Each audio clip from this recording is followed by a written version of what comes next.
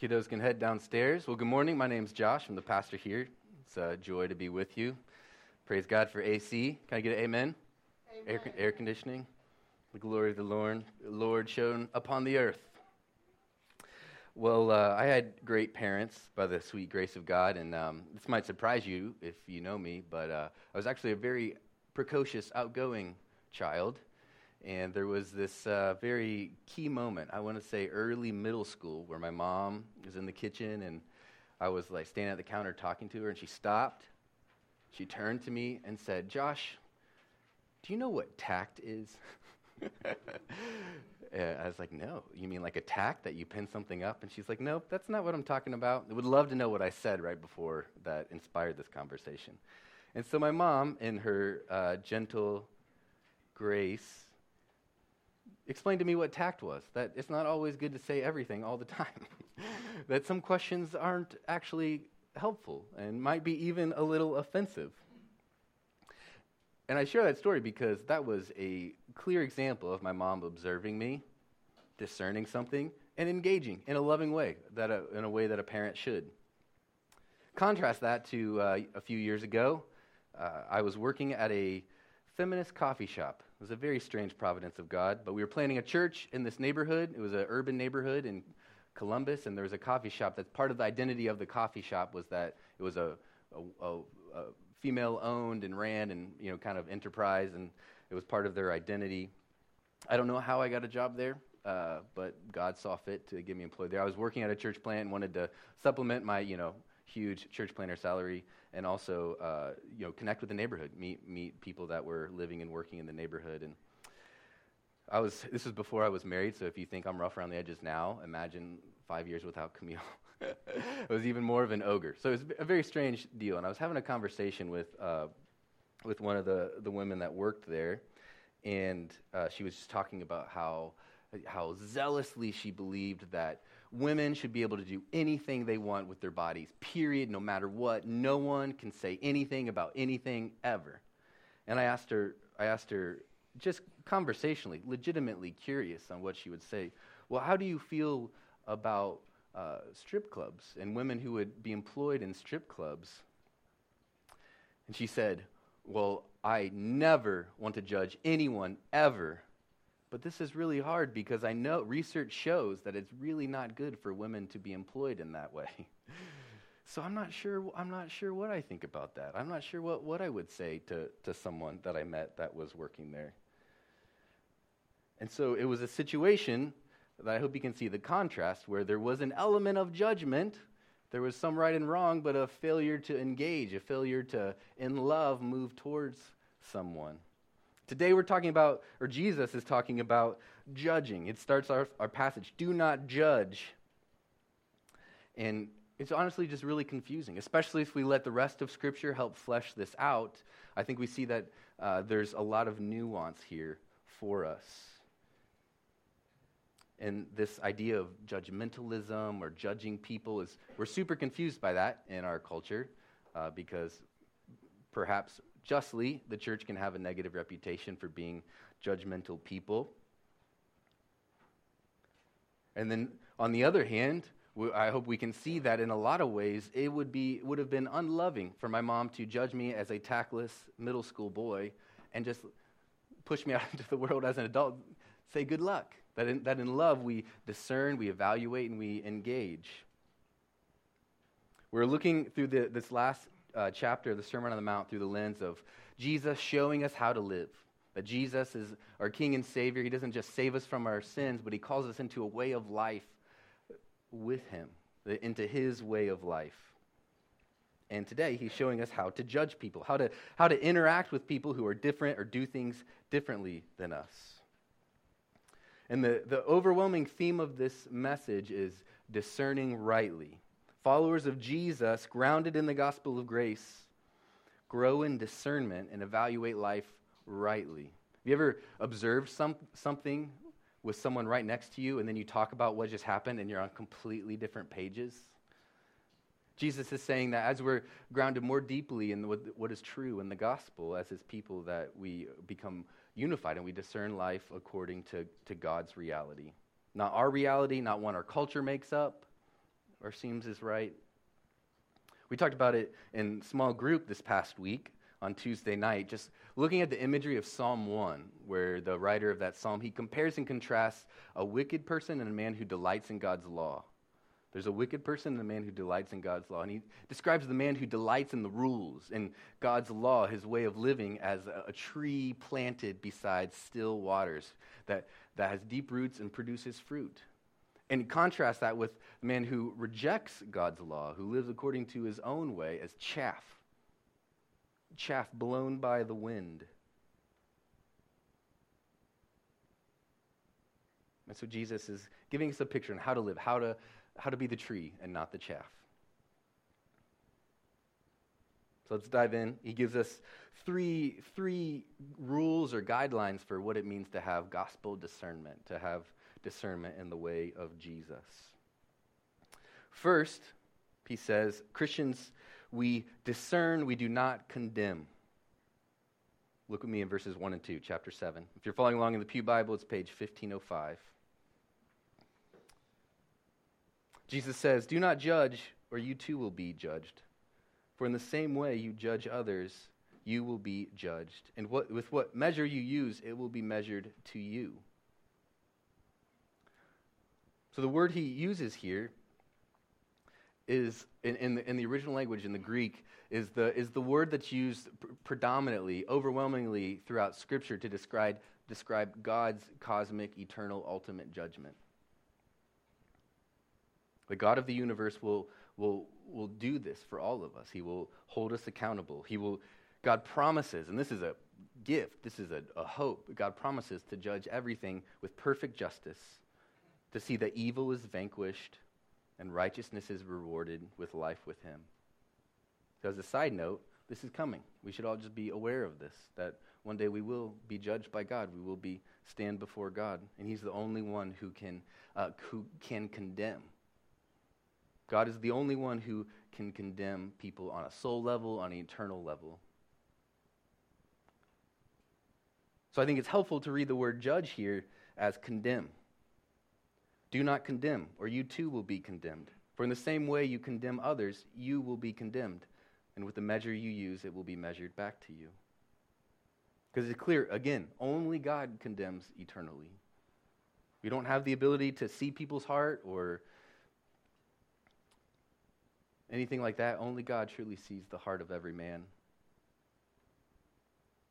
And so Jesus tells his followers, don't do it. Don't be like God. Don't try to do what only God can do and condemn others. And he even ratchets it up a little bit. He says, condemn not, lest you be condemned. And it's really just a beautiful application of the gospel in the real-life relationships of Jesus' followers. Because what is true, what is a key, crucial part of our gospel identity? What is true of us as Christians, as Jesus followers?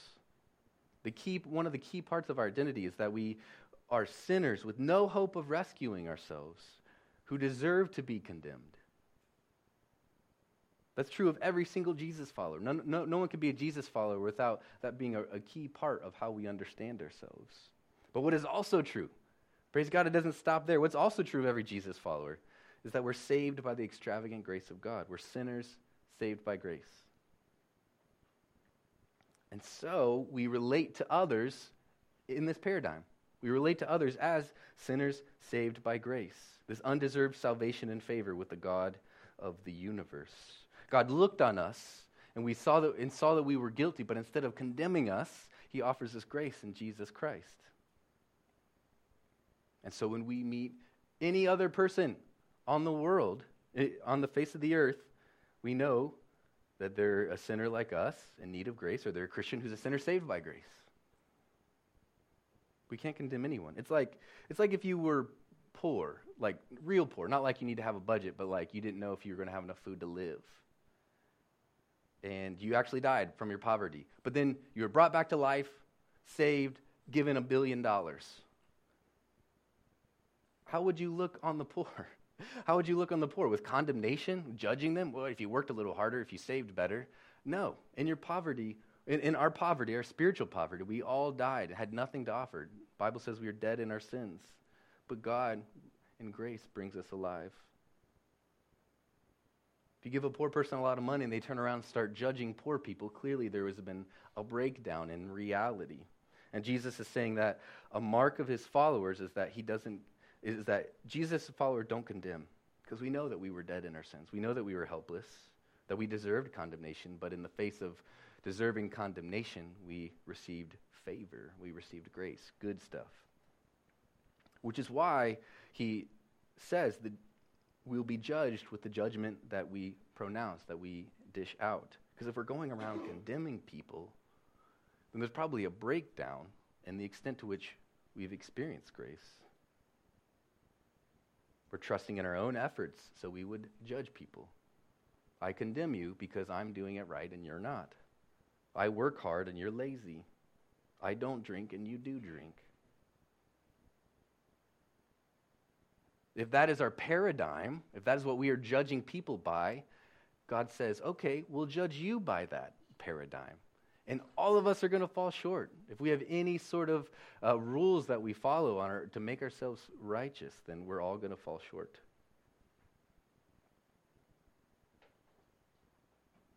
The degree to which we condemn people is the degree to which we will be condemned. And then positively, the degree to which we respond to everyone in love and grace, because of the love and grace that we've responded, is the degree to which we're actually living in what is real, what is true in the gospel.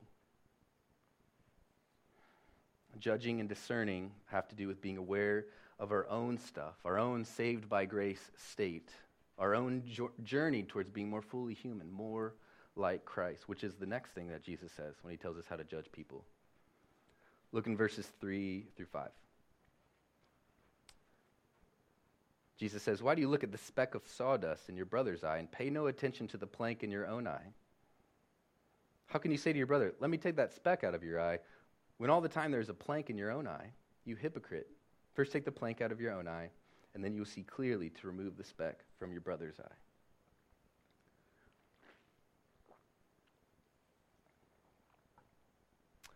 The second instruction that Jesus gives his followers in terms of discernment, in terms of learning how to judge people, is to check your own self, to look at your own problems.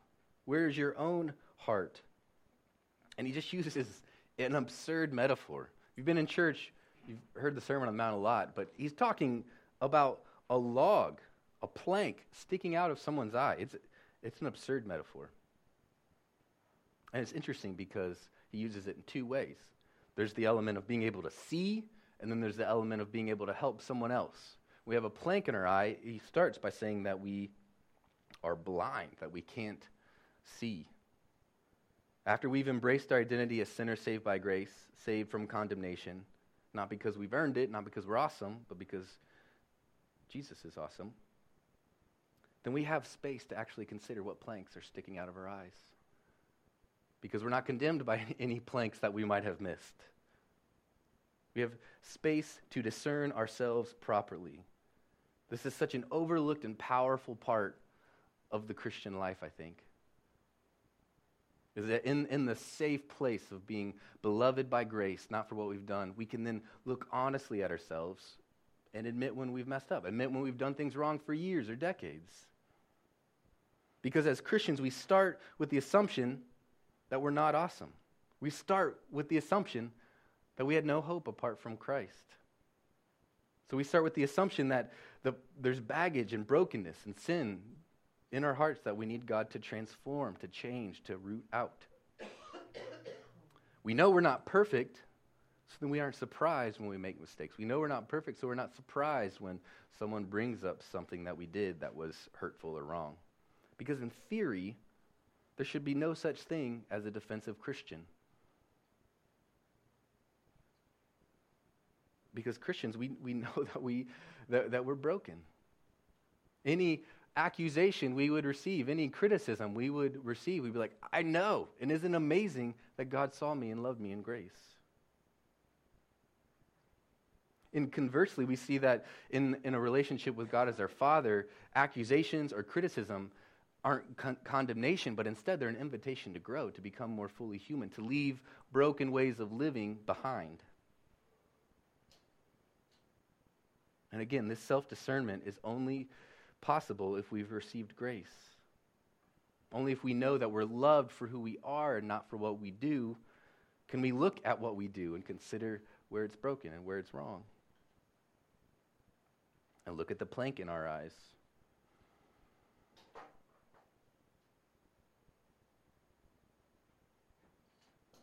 The metaphor is, again, absurd, but it's also really profound, because if you have a problem with your eye, then you're not going to be able to see the problem with your eye.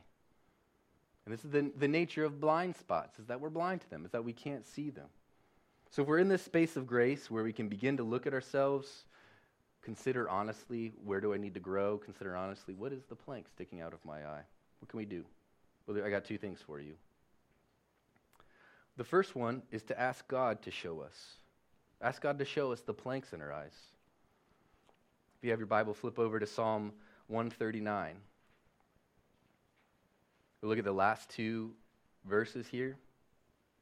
We prayed over these verses in our prayer time this morning. It's page 975 if you're following along in the Pew Bible. This is one of the most powerful prayers that I think Scripture gives us. Anytime you can pray Scripture from your heart, honestly, to God, it's a great place to start. Psalm 139, the last two verses, 23 and 24. Look what David prays. Search me, O God, and know my heart. Test me and know my anxious thoughts. See if there is any offensive way in me, and lead me in the way everlasting. Self-discernment, I think, it's really freeing to embrace it as a gift. When we're self-aware, that means that God, by the power of His Spirit, has searched us and known us. God has drawn near to us and shown us ourselves, shown us the plank in our eyes. So if you feel a little panicky, like, oh my gosh, I got to go and discern myself. Oh my goodness, I need to get the plank out right now. I need surgery. I hope it's freeing to know that it's not something that you can do, but instead it's something that you should ask God to do for you and give space for Him to do it. David prays freely. Search me and know me. I'm wide open. I have nothing to hide from you, because my relationship with you is not based on me, but on Jesus. And he's asking for it. See if there's any offensive way in me. I want to know if there's something wrong, because I want to be led into everlasting life. I want to be led more closely into life with you. We begin with the assumption that we have blind spots, and then we ask God to search us and know us.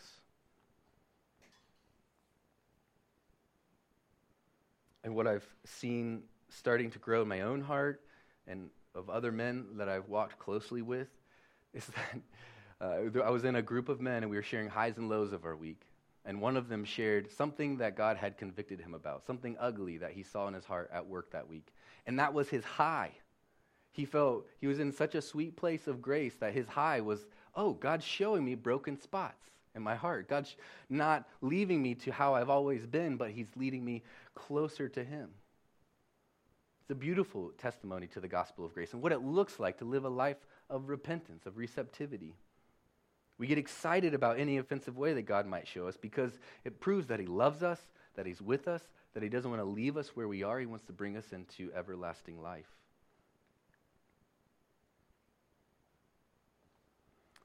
I just want to talk through a tangible scenario of what this could look like, because praying this prayer can be kind of ethereal, or just say, give space for God to show you stuff, which might not make a lot of sense.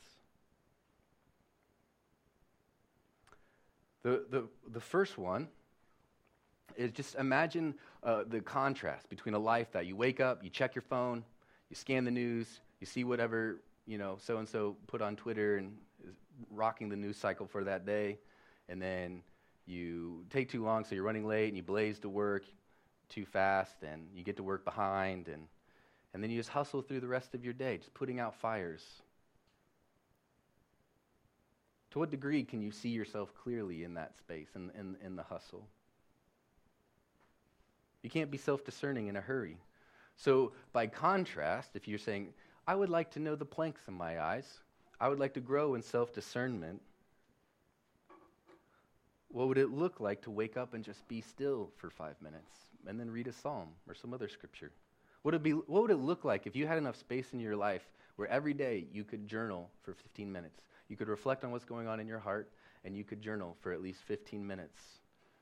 Honestly, as a letter to God, this is what I'm feeling. What is this showing me? Can you search me and know my heart? What if you went to work not in a hurry, but just able to be present to the drive or the bike ride or whatever? Just whatever the season is, whatever the trees are doing, whatever the fields look like, and you could just be present to reality, and in that space, hear from God. And what this looks like practically for me is typically I'll create this space. I'm going to be real spiritual. I'm going to wake up. I'm going to journal. I'm going to be still. And I find myself like thinking about my retirement plan or thinking about the next thing I'm going to do in the chicken coop or the most unspiritual, goofy things that I'm thinking about. Strategies I start making. And that doesn't mean it's broken. That is God searching my heart and showing me where I go in that stillness. Because when we just keep our mind distracted, we can miss a lot of the junk in our hearts. And so this isn't like, okay, I need to focus just on this. Instead, you're saying, search me and know me, and then pay attention to what comes up. Maybe it's something you did years ago that you feel immense guilt about. And God might be saying like, hey, to what degree is guilt influencing all your life and your relationships? Something you did to someone, something you didn't do, something painful that someone did to you a long time ago might come up. Like, why am I thinking about this? I need to focus on God. That's God searching and knowing you, bringing it to mind. And then you take whatever he brings to mind and you write it down. This came to mind. What are you showing me? And you listen. So much of it is creating space. So much of it is just being okay with being still and hearing from God. The second way we grow in self-awareness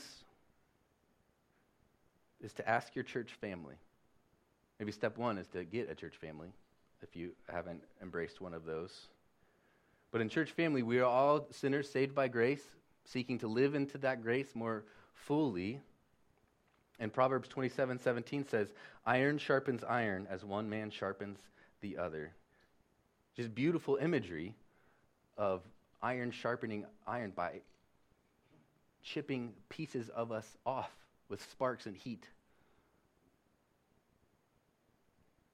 One of the ways that God designed human life to work is in community, where we see each other, the good and the bad and the ugly. And I think in our culture, in our society, especially in small town Michigan, we love our privacy. We have all these fortresses, so no one can really see us. And the only time we go out is when we're on, when we feel on top of it, and we feel okay, and we have good things to say. And so letting people know us, spending time with people, and asking them questions like, how do I come across? Do you think I have any blind spots? If you could give me one piece of advice, what would it be? Do you see anything in my life that could be improved? And then here's the hardest part. And then you just listen. You just listen to what they say and say thank you. And then you think about it and pray about it. Because you don't have to defend yourself at all, right? Who is our defense? Jesus. You can ask clarifying questions. You could ask for an example or something. And obviously you want to have some wisdom with who you ask or whatever. But remember, God has already judged you and loved you and dressed you in Jesus' righteousness. So you don't need to prove anything. So we can just receive it.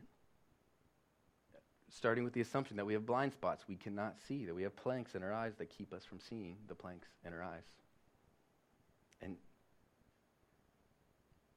just receive from God through your church family perspective that you can pray about. And yes, people are imperfect. It's not the Bible.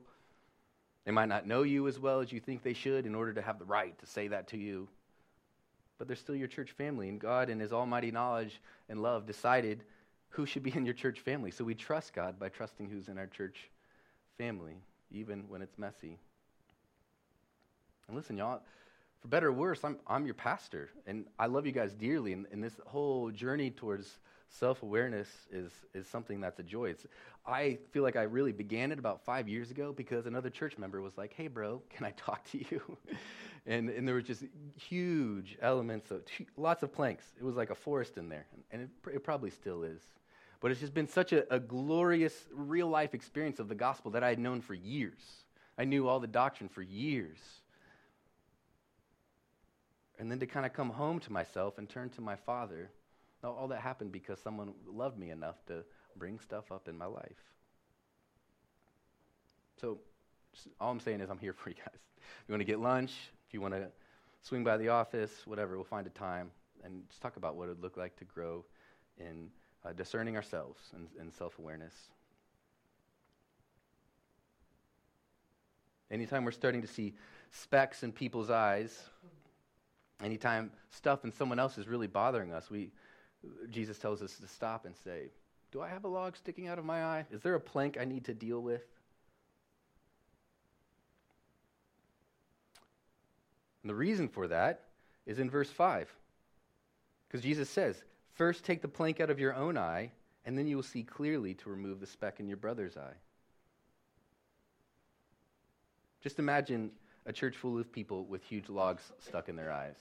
Again, it's such an absurd picture, we can't even really wrap our minds around it. But just think, everybody would be in pain and have a headache and grouchy all the time, and any time we tried to get close to each other, we'd whack each other in the head with the planks sticking out of our eyes. It'd be impossible to get close to each other without hurting each other. It'd be impossible to see anything clearly.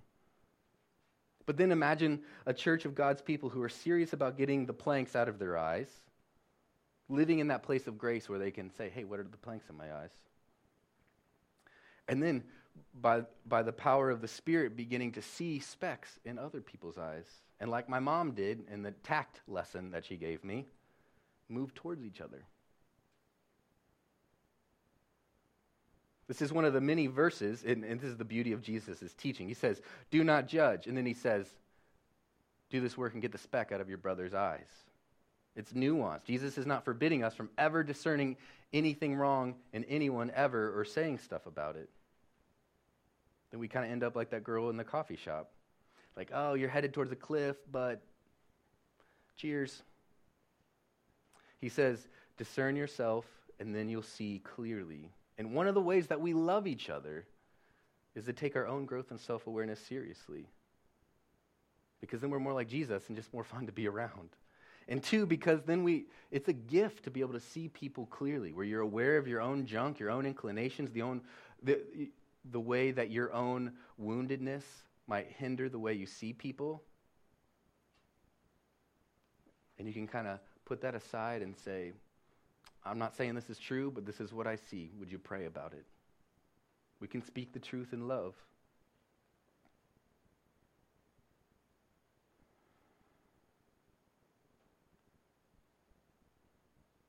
So we start with the gospel, condemning not. Then we move to discerning ourselves. And then Jesus gives us a little bit of clarity about what it actually looks like to discern stuff in others in the last verse. Look at verse 6. Do not give dogs what is sacred. Do not throw your pearls to pigs. If you do, they may trample them under their feet and then turn and tear you to pieces. Thanks, Jesus.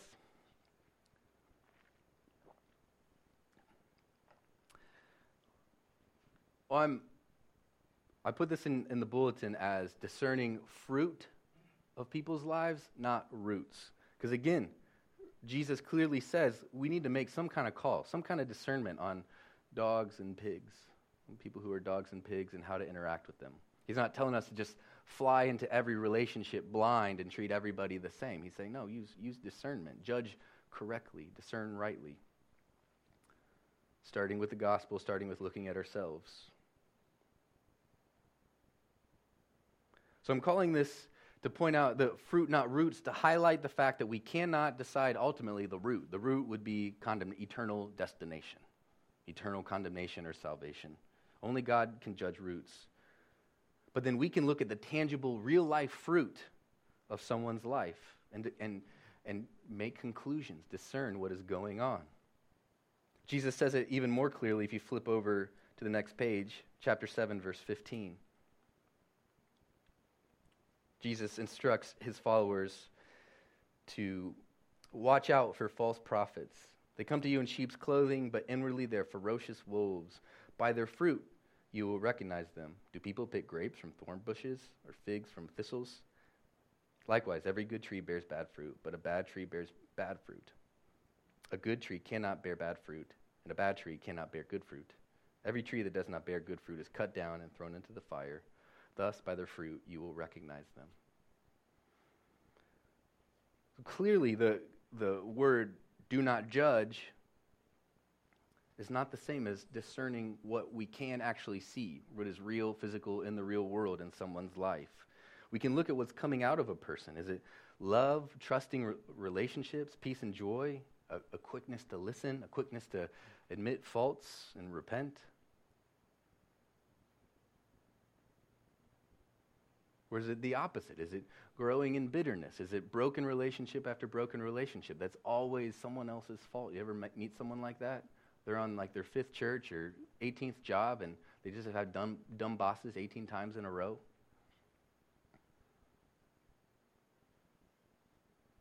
Part of being a follower of Christ is that after we develop ongoing rhythms to know ourselves, to be searched and known by God, then we also consider what a person's lifestyle is producing. This is part of being in the community of God together.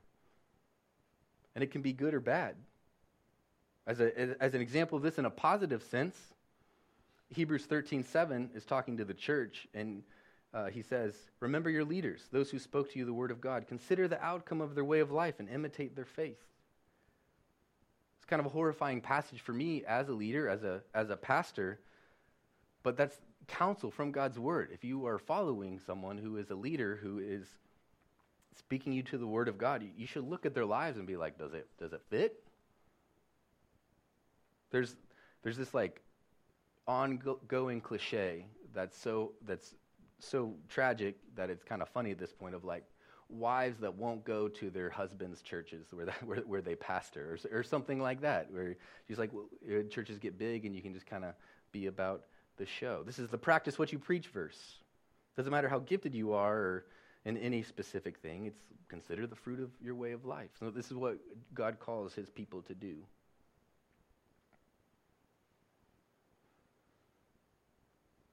So in verse 6, we're called to consider as we relate to people, as we move into relationships, trying to discern the planks in our own eyes. What is the fruit of the people we're trying to connect with? To paraphrase, he gives us kind of like 2 mini parables. They're like really like 2 single sentence parables. We got dogs, not throwing sacred stuff to them, and throwing pearls to pigs. Imagine that we brought our dog Rosie to church and we tried to get her to participate in our worship gathering with us. Tried to get her to sit, period, but also at the right times, to not go around and sniff everyone, to stand when we sing, to get a cracker out of the tray and the cup of juice with her paws, and sing with the rest of us. It's absurd, obviously. But that would be pointless. And it's not because necessarily that Rosie is a terrible creature. She's a cuddle pup. But she just doesn't necessarily have the capacity for spiritual realities because she's a dog. And I'm sure, it says, they'll tear you to pieces, if you try to do this to dogs. I'm sure if we really stressed it with Rosie, we could get her to the point where she would turn and attack us. She'd be so frustrated. Why are you making me do church? I'm a dog. The dog parable shows that some people, in where they are in their journey, just have no capacity for spiritual things. And if we keep trying to beat them over the head with it, Jesus is saying they'll turn and attack us. And the pig parable is even more vivid. If you are a pig farmer, and day after day you're dumping buckets of pearls into the pen, suey or whatever they say, you just dump the pearls in there to feed them, what's going to happen? Well, for one, you're going to go broke because pearls are expensive. 2, your pigs are going to starve. They're just going to walk all over them because they're not food. They don't smell like food. And they're going to get to the point where you're going to look pretty tasty. They're going to get hungry enough to where you yourself might look better than a bucket of pearls.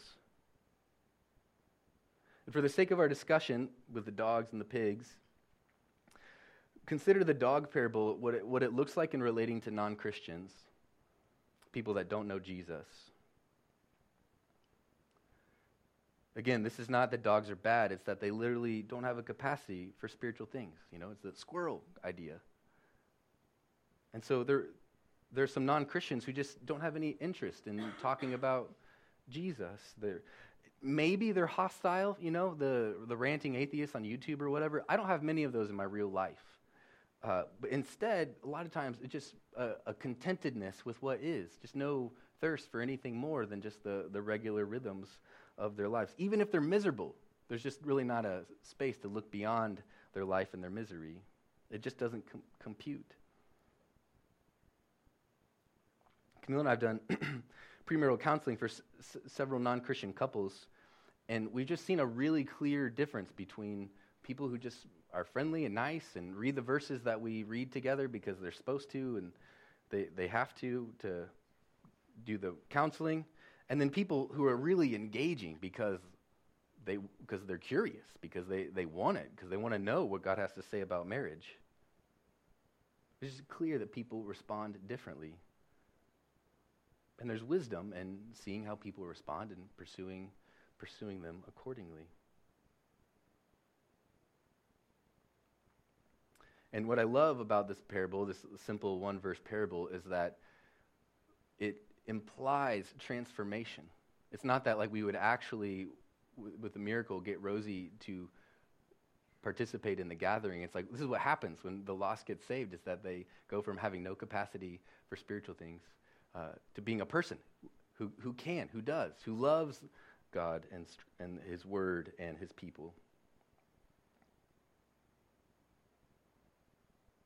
So we want to see clearly on how to engage this. This is like a practical part of mission. And again, this stems from embracing grace for ourselves, embracing rhythms of self-awareness, and then we engage in mission with wisdom, discerning what kind of people we're entering into relationship with. And I think it's helpful to understand the pig parable is for those who claim to be Christians. They say they believe, they've prayed a prayer at some time, and so they think they're going to heaven.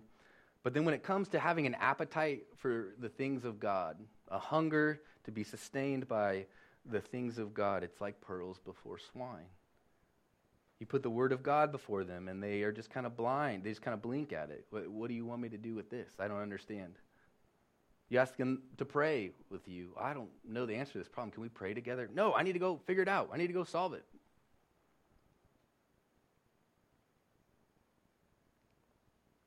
If the dog parable is a question of capacity, I believe the pig parable is a question of appetite. Do we have a hunger and appetite for spiritual things? And that is a mark of a Jesus follower, is an appetite for spiritual things. And Matthew 18 gives us clear instructions for how to address someone who would say, yes, I'm a Christian tree, but then when we see fruit on that tree that isn't in line with what they say, we approach them as their church family. And the Bible says real clearly that as the church family, we discern how to interact with people who claim to be Christians. And hopefully, when you do the process of Scripture and people have a hunger for the things of God, there's a repentance, there's a turning from the way they were, and a delight to grow to be more like Jesus. But if they don't,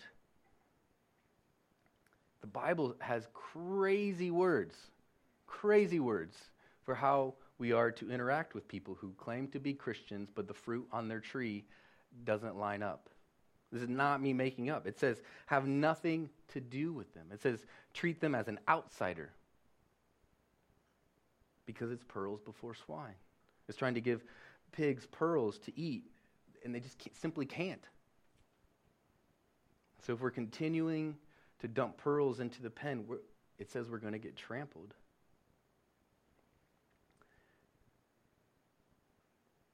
And Holy Spirit, protect us from this if this isn't helpful, but we have an empty auditorium over there. We're a small church. We're in a revitalization series, and I think a big part of that is because we've been trampled for decades, throwing pearls before people who have no appetite for them.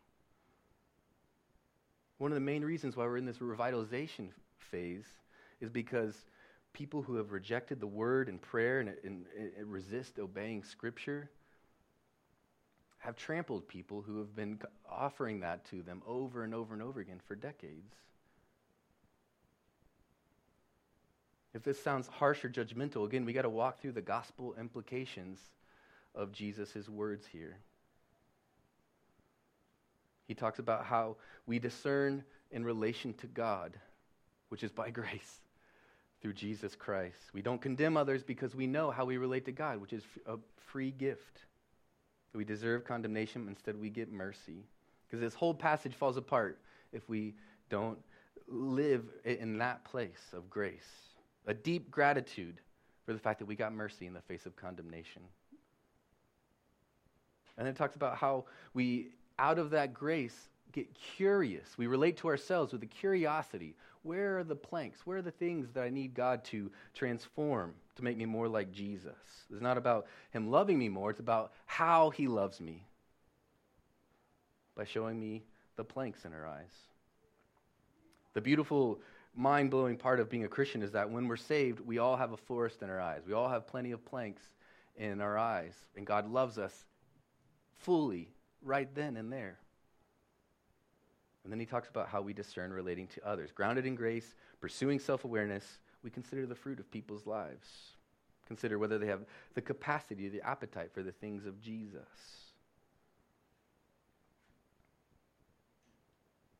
What Jesus is doing here is he's giving us some freedom to not live out the definition of insanity. Doing the same thing over and over again, hoping for different results.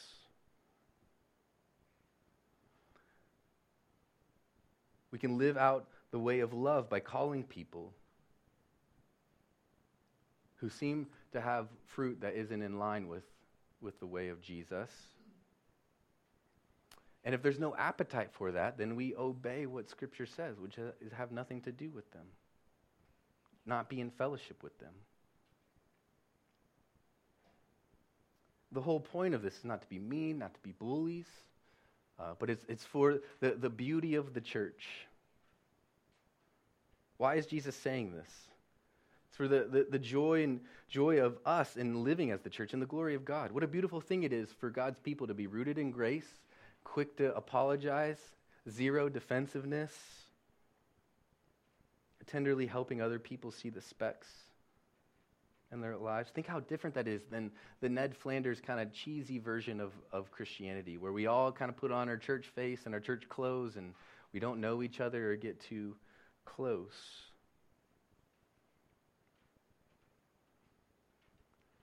So consider where you are in this passage.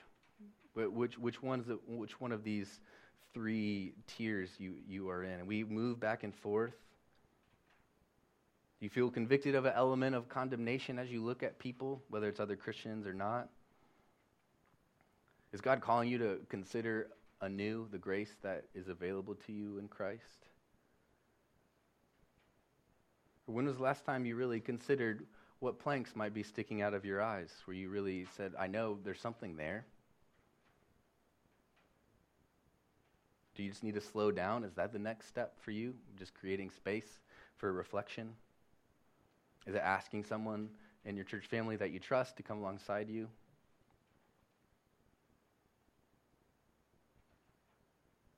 Consider where you are in this passage. And some of us might be in the third category, where there's someone in our life that we've been putting pearls before for years, or there's a dog that we've been trying to teach to do church for years, and we're depressed and frustrated and hopeless. And what does it look like to, in love, obey Jesus